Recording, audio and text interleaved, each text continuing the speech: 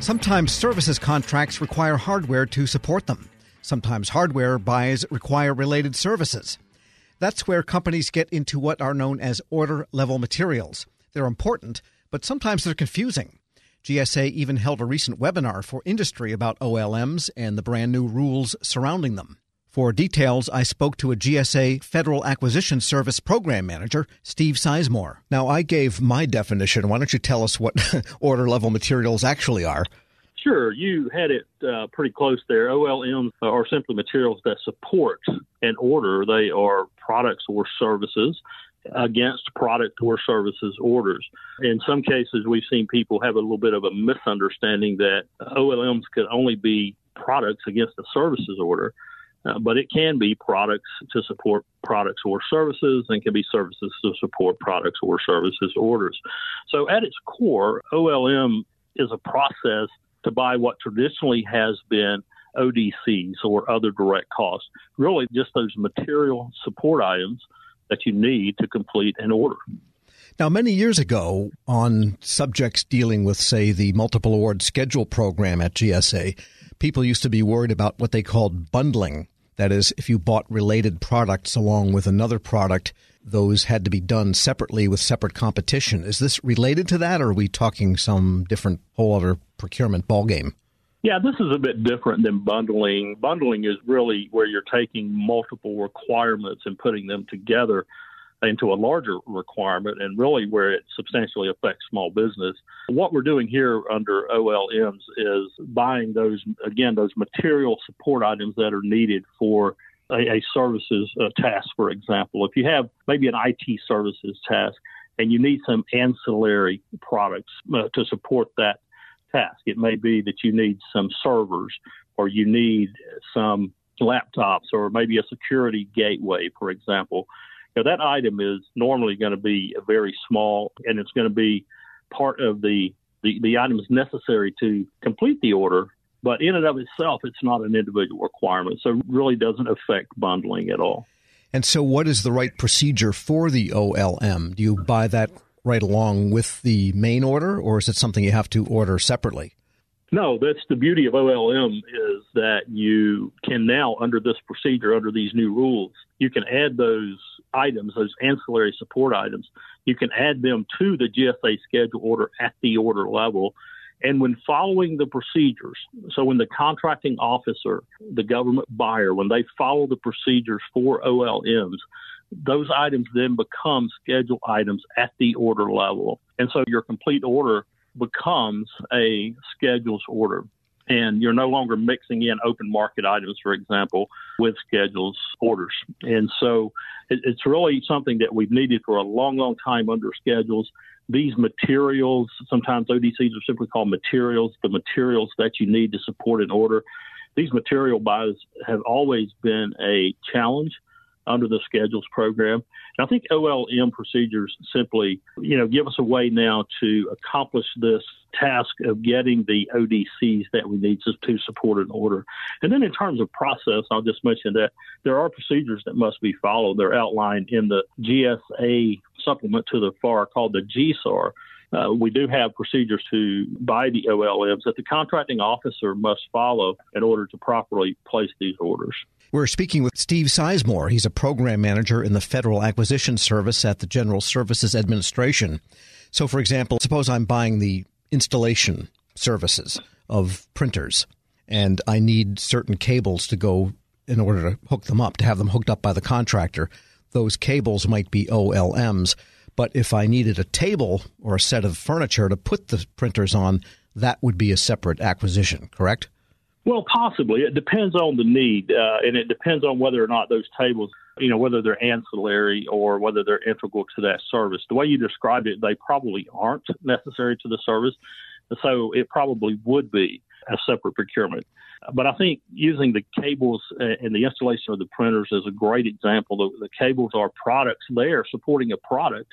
Again, when we look at this and we think about where we've been over the last year and a half with this, and this has been around since July of 18, but it has really kind of been a slow adaptation across the buyers. And one of the reasons we're doing webinars and doing this training is to get people more familiar with the process. But looking at this example you gave with printers, again, that's an example of product supporting products. You could also have installation services against products. So maybe the contractor's selling printers. Maybe you have a large need for printers and copiers, and you need to set up a whole network, and the company traditionally doesn't offer the installation services along with the product, and they're not available on the GSA schedule. That is, the installation services aren't available. So now you can buy those installation services, for example, as order level materials. And so that's a great example. Another example that I'd like to throw out there is engineering services. We did see a lot of professional engineering services being bought across the schedules program to the tune of billions of dollars a year. Those services tend to have material requirements, whether it be some sort of supply or IT equipment needed or some sort of specialized testing equipment. That testing equipment can now be bought as an OLM. And if you think about the companies that generally provide engineering services, they don't sell product on their GSA contract. So you take a large services provider, maybe a federal integrator who is doing engineering work. They typically don't sell the products on their GSA schedule. They're a services provider. Now they can offer that testing equipment as an OLM along with the services that they sell. And recently you did have a webinar on this, and you've been doing training, not just for government buyers, but also the vendors have to know what to do. And so is the question that you're getting in general is, how do I know exactly which necessary products I can include as OLMs so that they become GSA schedule orders at that point?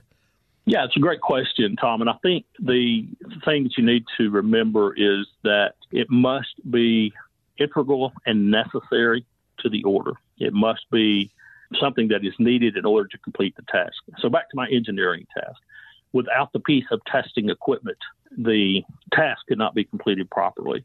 Back to your example with the copiers, without the installation services or maybe the cables that are needed, you could not complete the requirement. So that's really going to be the test that people need to look at. Is it integral and necessary to the order? What we don't want is procurements being thrown together. Then you may get into this issue you mentioned up front of bundling. We must have OLMs be integral and necessary to the order in order for it to be properly administered. And one of the questions that you were going to answer in the webinar was for contractors to understand their responsibilities when quoting and administering OLM sales. And what's the principal thing they need to make sure they do? Well, I've got a few things that we pointed out in the webinar and that we talk about a lot around this topic of contractor compliance. I think it's important for contractors to understand the OLM procedures and make sure that they are in compliance with those procedures. All OLMs sold through the contract are subject to the terms and conditions of the contract. And so I would urge contractors to review the GSAR, and you can simply Google that. You can Google OLM GSAR and find the reference. So I would just urge contractors to review that process. Also check out the website at gsa.gov/OLM. Lots of information there. But let me give a few things that I believe are important to remember. OLM pricing must be inclusive of the industrial funding fee. And this is a responsibility of the contractor. So OLM items become schedule items at the order level. Therefore, the industrial funding fee is required and must be reported to GSA through our sales reporting portal. So it's important that the contractor include the industrial funding fee in their price. They are responsible for whatever price that they quote to the government, and the government buys from them, that they pay the industrial funding fee on that sale based on the price they sold it to the government. So if they forget to include the industrial funding fee in their pricing, that is still their responsibility to pay it. Steve Sizemore is a program manager in the Federal Acquisition Service at the General Services Administration. There's much more to the interview. We'll post it in its entirety at federalnewsnetwork.com/Federal Drive. Subscribe to the Federal Drive at Apple Podcasts or Podcast One. This episode is brought to you by Zelle. Whenever you're sending money through an app or online, it's important to do it safely. Here are a few helpful tips. First, always make sure you know and trust the person you are sending money to. Second, confirm you have entered their contact details correctly. And finally, if you don't trust the person or your recipient is rushing you to send money right away, think twice before sending money through an app or online. Want more ways to show your good side to the world? Donate plasma at a Grifols Center and join thousands of donors who are helping to save lives. Receive up to $1,000 your first month. Learn more at grifolsplasma.com.